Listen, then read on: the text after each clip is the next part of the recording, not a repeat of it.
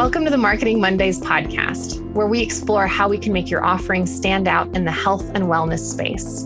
Through conversations with thought leaders and innovators in health and wellness marketing, we'll discuss marketing best practices, case studies, and innovative ideas to help scale your business and grow revenues with impact. I'm excited to be your host. My name's Andrea Borcha. I'm a fractional CMO and owner of the Dia Creative Marketing Agency.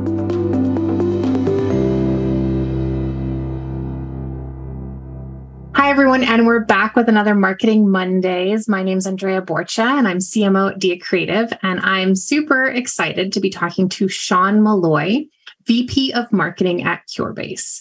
So thank you so much for joining us, Sean. Yeah, thanks for having me. So tell me a little bit about what Curebase does. Yeah, for sure. So Curebase is a decentralized clinical trial company.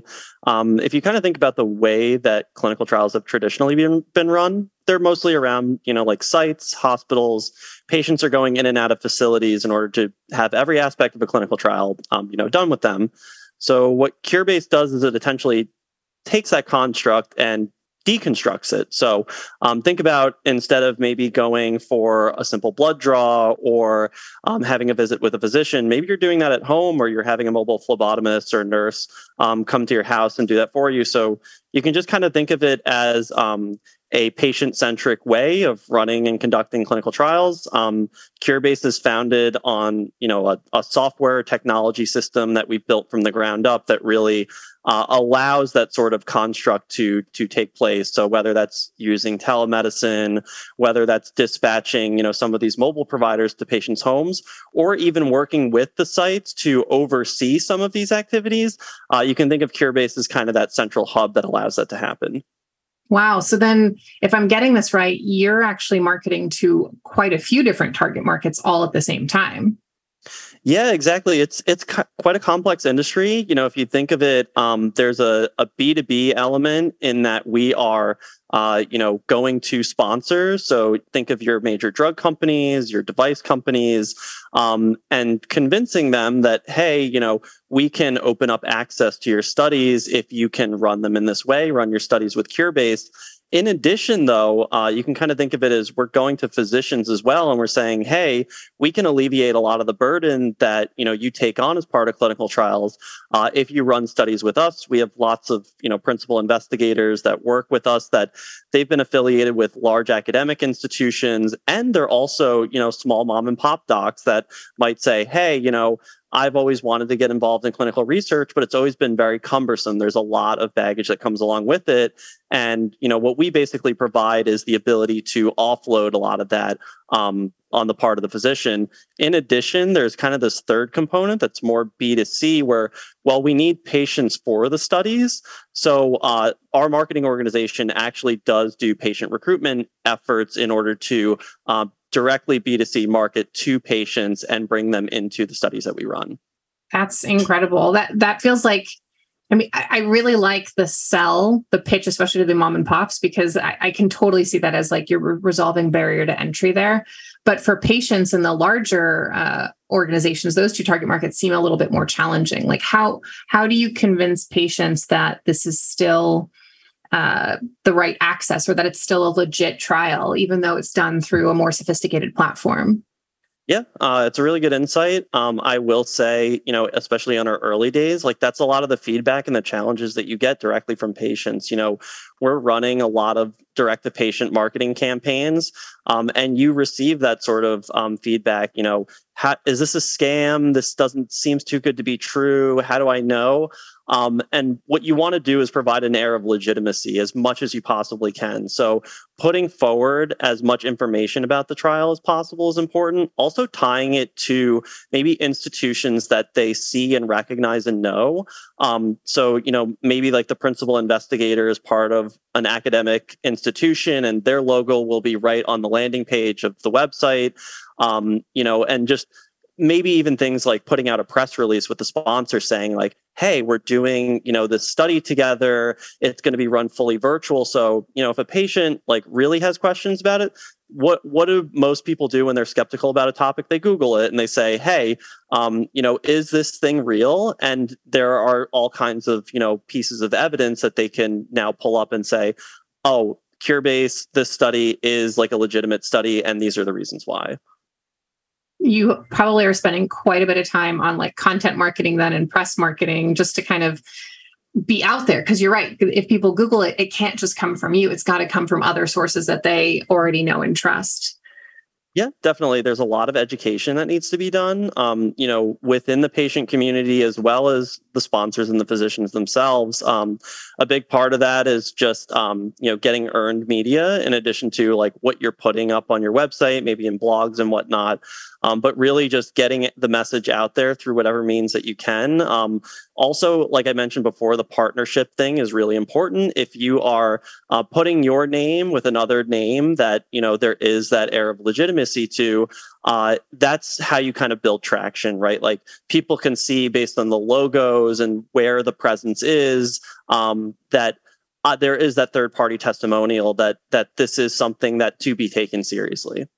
So switching over to that partnership side, how did you work at convincing kind of these larger, well-established giants, right? Especially in the medical industry where everyone is slow to adopt new technology. How did you really convince them that they could get the same results, if not better, by using something like Curebase?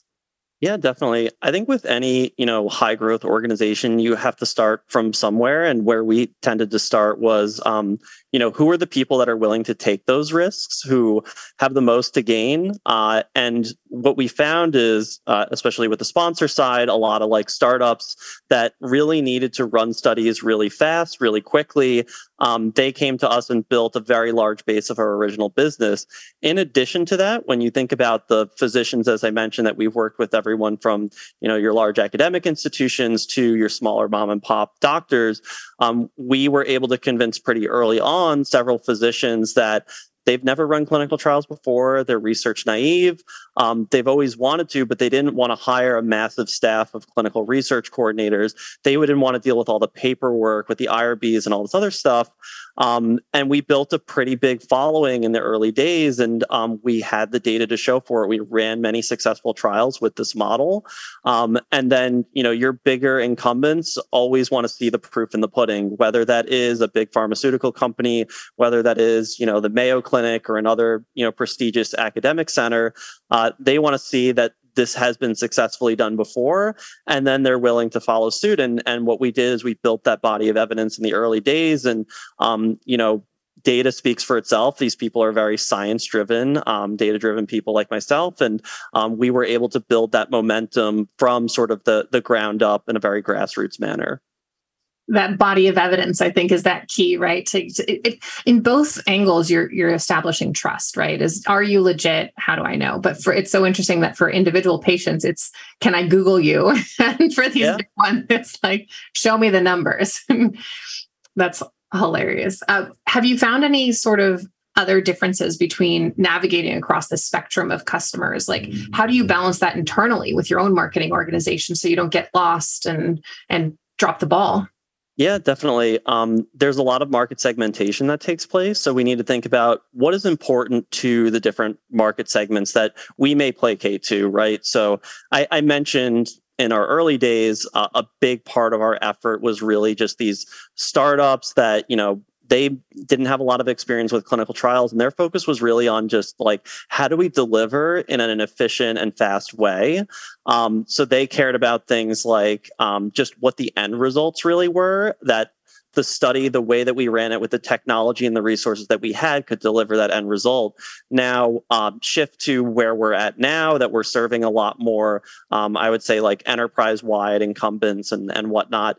They're focused on very different things. So maybe you have one customer that they want to complete like overhaul of their systems, the way that they collect data in a much more, I would say, like searchable, queryable manner.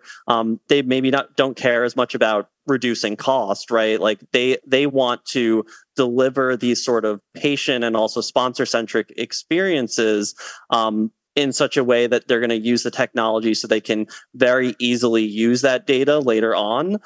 So again, just like very different needs amongst these different market segments. We've served everyone from, the digital therapeutic space, where you have these like really app-based, technology-based medicines, and they're much more willing to innovate. So when you speak to them, you don't need to talk necessarily too much about, you don't want to use a paper-based system, you want to use like an electronic-based system. That's a foregone conclusion for them.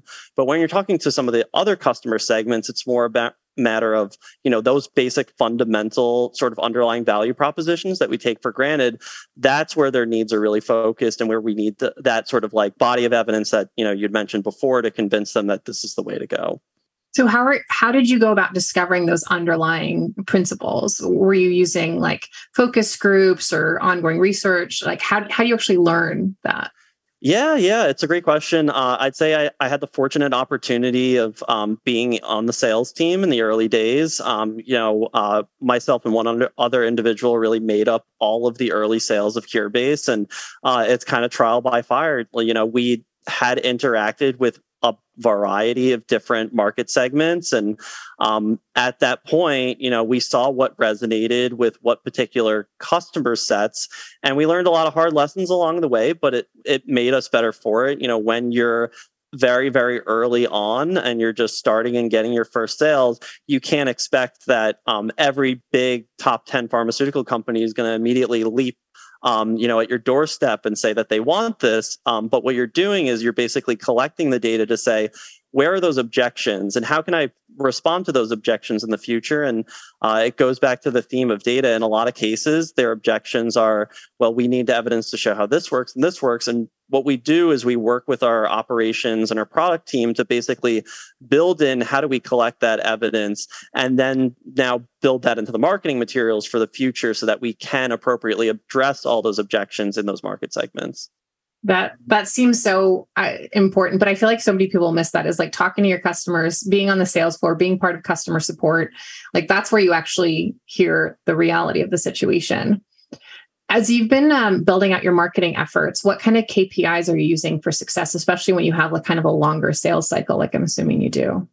Yeah, definitely. I'd say, I'm a very data-driven person. It's been a pretty big undertaking within the company here. And I think we're in a really good position where we're using the data to drive, where we should focus our efforts to get the most ROI on what we're doing. So when I think about KPIs, I think about like your basics of, your MQLs, your SELs, your SQLs, et cetera. So thinking about what is the acquisition cost associated with each of those, how between all my channels that I'm utilizing, am I getting the right, bang for my buck when it comes to MQL acquisition or, sales meetings booked through SELs and whatnot. And then we also need to think about the conversion rate. So not every SEL is going to be like super high quality, and we can distill trends based on what market segment are they a part of? Like what channels did they come through? And by distilling those trends and sort of nailing down the conversion rates between them, those KPIs really help us inform how we tweak our marketing strategy, what levers and knobs we need to turn to basically dump the appropriate resources into where I have the highest likelihood of not only getting MQLs and SELs, but also converting them to opportunities and book business for us. So really, it's a lot about segmenting the right message for the right customer and optimizing each of those channels for each of those customers. So when you started out, did you just focus on one target customer, really nail that in, and then add to that? Or were you already segmenting at the beginning based on who you wanted to target? Yeah, I'd say it was definitely an evolution. Like we knew in the very early days before we really had a marketing presence, what our cash cows were, where our like high growth areas were. I've mentioned this a few times, but basically the startup space, a lot of digital therapeutics, diagnostics, we really built a book of business in that area. And then what we did is we took those insights from the different market segments that we maybe did not have as much traction with in the very early days and started using that data to build out like these are the customer personas, these are their user needs, really identify a strategy for how to address that. And then we finally started to, I'd say, build a much more diverse portfolio of customers based on that. But it was really a matter of, I'd say, early data collection. We knew based on the sales data and the sales interactions where we were having the most success, and then ultimately taking the data from, the objections, as I mentioned before, and using that to build a much more diversified market segmentation strategy moving forward. Nice. Yeah, it does seem like you can start with the if you're in the med tech space and innovation space, you can probably start with other innovators because they're probably the most open to it, and then prove yourself and grow up as it is. With healthcare the way it is today, and wellness and clinical studies and process and FDA, are you seeing a lot more startups in this space that are looking to use your platform, for example, as a way to get an edge over the larger, more established entities? Yeah, definitely. I mean, the space continues to grow to this day. Looking back, one of the fortunate decisions that I think we made was to really invest heavily in this startup space with medicines that were non-traditional, that were really making waves, especially with a series of FDA approvals, especially in the digital therapeutic space. So essentially, what we looked to do was take advantage of the synergies associated with those types of treatments and the type of delivery that we were offering as part of running clinical trials. So, harmonizing the fact that they're two technology-based entities, and being able to extract data, deliver the study in a very efficient manner. That was important, especially since they are startups. They're under a lot more pressure to deliver very quickly and in a much more efficient manner. So essentially what we can do is we can look at those trends and we can say, hey, these are important ways for us to double down and say, this is what has been working. We are going to continue to build that as we sort of just think about how the marketing strategy of the company evolves moving forward. Nice. Yeah. If you were going to start again today from day one, is there anything you learned that you would do differently? Yeah, I would say it's a matter of just like the data-driven thing is really a sticking point for me. And when we make decisions in sort of like a haphazard manner, like for example, we really want to dive into a particular market segment that we just frankly don't know a lot about, and we're just taking shots in the dark. It's not just necessarily like a monetary resource thing, but it's a human capital resource thing. Resources are hard to come by in the startup high growth environment, and you need to be very considerate of where you allocate, especially your human capital.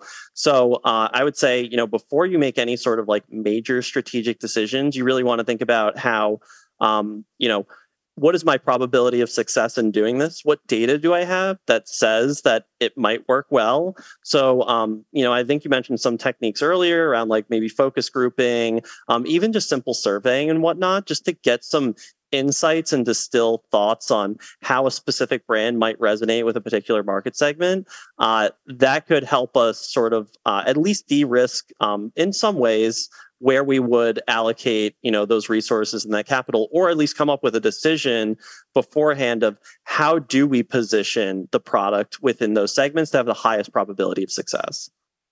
Nice. Yeah. I think not getting too excited is a hard part for a lot of startups. That's a good way to put it. Yes. They get excited and they're like, let's just do everything all at once. And you're like, nope, that's just not going to end well for anybody.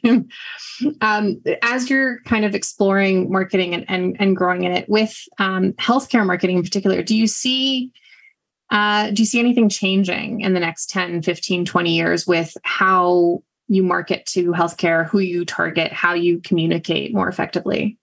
Yeah, definitely. A big trend that I talk about with my team that I think we're seeing unfold now is really just like how the consumers, be it they businesses or patients, are much more, I would say, taking accountability and responsibility for their own healthcare and the decisions around it. there is something to be said about the informed consumer these days, in that they are really doing a lot of research before they come to you, before they are convinced to move forward with buying or participating in one of your studies. There's just a wealth of information that is available in the internet age, and it's incumbent upon companies like us to make sure that that information that those people need to make those buying decisions is available to them, and convincing enough that they are willing to take these chances. Even though, I mentioned in the beginning of the segment, there's a lot of hesitation and whatnot with, being fully virtual and online. But at the same time, if you think about just buying habits with everyday products and how they've changed recently, whether it's a car, whether it's a baby stroller, something like that, there is so much research that happens on behalf of the consumer before that buying decision is made. And it's not like the way that it used to be, where you might walk into a conference and you've never heard of a company before, and they convince you right on the spot to, buy their product or do business with them at some trade show. It's really a matter of taking that insight from the consumer that we need to just accept moving forward, that the consumer is going to take much more accountability and responsibility in the decisions that they make from a buying perspective. And we need to feed into that. We need to provide the right information out there that they can use to then make informed decisions. I'm actually super curious then if anyone ends up finding you by accident then, because they're being an informed consumer and they're out there Googling and they're like, I wonder if there's a clinical trial for me, and they end up finding you. Has that happened at all? Yeah. I'd say on both the B2B side as well as the B2C side, there is a paid element to a lot of these things. So if you do, pay per click, paid search advertising, you look at the keywords of, if I'm the consumer and this is an intent-based channel, I'm Googling for solutions. I'm looking for, a study for my breast cancer, my stage 2 breast cancer. I'm looking for a study for, some disease that I might have, and I'm looking for solutions. We want to make sure that the information available for those solutions will show up for them. There is a difference, though, between like the paid and the organic side of things. Like, organically speaking, it is very difficult to, unless you're like a super incumbent and you have lots of material out there, that you're the premier resource for whatever it is that you're selling, that you're going to get a ton of natural traffic. So we kind of do supplement with the paid traffic as well, but making sure that you're hitting on all those right keywords and that intent with those searches, so that if a patient wants a particular type of study, if they are looking for that study, you better, show up in some way, shape, or form, whether that is paid or organic. Yeah, it really feels like a big part of the marketing that you have to do in this space is, yes, outreach and getting it and introducing yourself to other people, but also making it easy for someone to find you if they're looking for you, which I don't know that a lot of companies in the medical space were doing for a long time. I think it's always been, much like healthcare has been very acute, the marketing for healthcare has also been very acute. Exactly. Yeah. I mean, I experienced that, in the very beginning when I first joined this industry. I was just like, it's very difficult to actually find the solutions that you're looking for. And then this sort of happenstance run into it. And it's like, why have I never heard about this before? Like, that's the type of sentiment that I want to eventually see go away, especially like any good marketer in this space. That should be their goal, is, somebody that has actively been going out there looking for a solution that I provide. I want them to find it, as opposed to just like by happenstance encountering it and asking themselves, gee, why wasn't I able to find this before? I think that's a really poignant statement. And I would totally agree. Well, cool. Well, tell us a little bit, I guess, as a final question, where is Curebase going? Where are you going next? Yeah. So what I would say is, in terms of just kind of the nature of the discussion and the evolution that I mentioned, where we came from, where we want to go, Curebase constitutes a couple big buckets of what we do, right? So I mentioned the software is like very foundational to, our CEO is a computer scientist from Harvard. Like this is the state of the art stuff that in my opinion, clinical trials need to run on. In addition to that, though, what we've also done is sort of transform the way that sites operate in a lot of ways. I mentioned the fact that there are these mom and pop physicians that are now for the very first time able to do clinical research because we're providing those clinical resources. We have our own staff of clinical research coordinators. We do a lot of the site coordination work, providing virtual physicians that can see patients through telemedicine and supplement the efforts of the sites.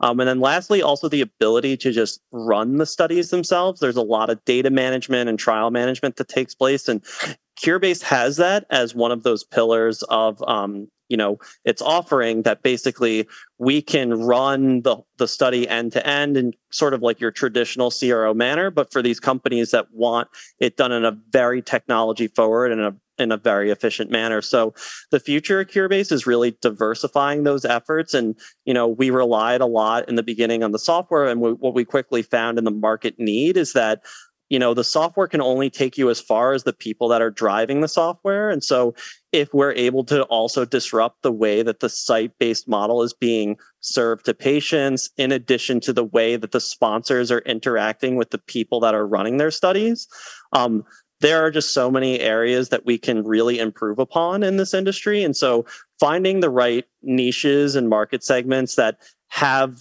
the most critical need for better software, the most critical need for more efficient studies to be run is part of that important mapping exercise, I would say, for us to sort of reach the next level that we want, because not every market segment is going to want every specific offering. But what we quickly found through this journey is that there is a strong need for all three of those sort of categories. And it just depends on, where these particular customer personas play in the market. And then allowing them to almost kind of custom build their solution based on what they need at the time. Exactly. Flexibility is a really important thing. I remember maybe like a year or two ago, that was one of the mantras that we really built into our marketing strategy is, it's not we have an out of the box solution, but you want to be able to say every protocol is different. And we need the ability to sort of mix and match these offerings to serve the end needs of the customers. Your customer isn't going to need every single thing that you sell. Your customer may only want one thing. They may only want two things. So you just need the ability to really provide that flexibility for them to take up the solutions. For those of you that don't know, in marketing vernacular, SQL is a sales qualified lead. MQL is a marketing qualified lead, and then SEL is a sales engaged lead. So essentially, think of MQL as your first sort of interactions with marketing material. SEL is when somebody decides, hey, I'm going to take the next step and I'm going to book a meeting with my sales team. And then sales qualified lead is when that salesperson has had that conversation. They say, yep, this person is someone that could definitely be a buyer and a potential opportunity in the future. Nice. Well, if anyone is interested in learning more, they can go to curebase.com. And thank you so much, Sean, for being here. This was an awesome conversation. Yeah, pleasure chatting with you. Awesome. I love it. We totally nerded out. This is my thing. So anyway. It's my thing too. I wouldn't be here otherwise, Curebase sounds really cool too. I'm excited. I feel like some people were trying to solve clinical trial issues by creating more like digital personas, but I think your way is actually better because it's real people, just more accessible, which is super. Exactly. Yeah, you got to kind of fit within the constructs of how things operate currently and think about how to solve like those challenges. We always say like you can't make everything virtual. Actually, like most of the studies that we run, there is like a complex therapeutic element that a specialist like either needs to administer it or something like that. So you need to think about how do we make it easier for all the people that are currently involved in that system and tie it all together. Yeah, that's a great mission. That's so cool. Well, awesome. Thanks so much for being on the podcast. Neat. I love it. Awesome. Pleasure meeting you, Andrew. Nice meeting you too. Have a good day. Take care. Bye. Thanks again for listening to Marketing Mondays. If you have any marketing questions at all, feel free to reach out to me directly at diacreative.com. That's DIA creative.com.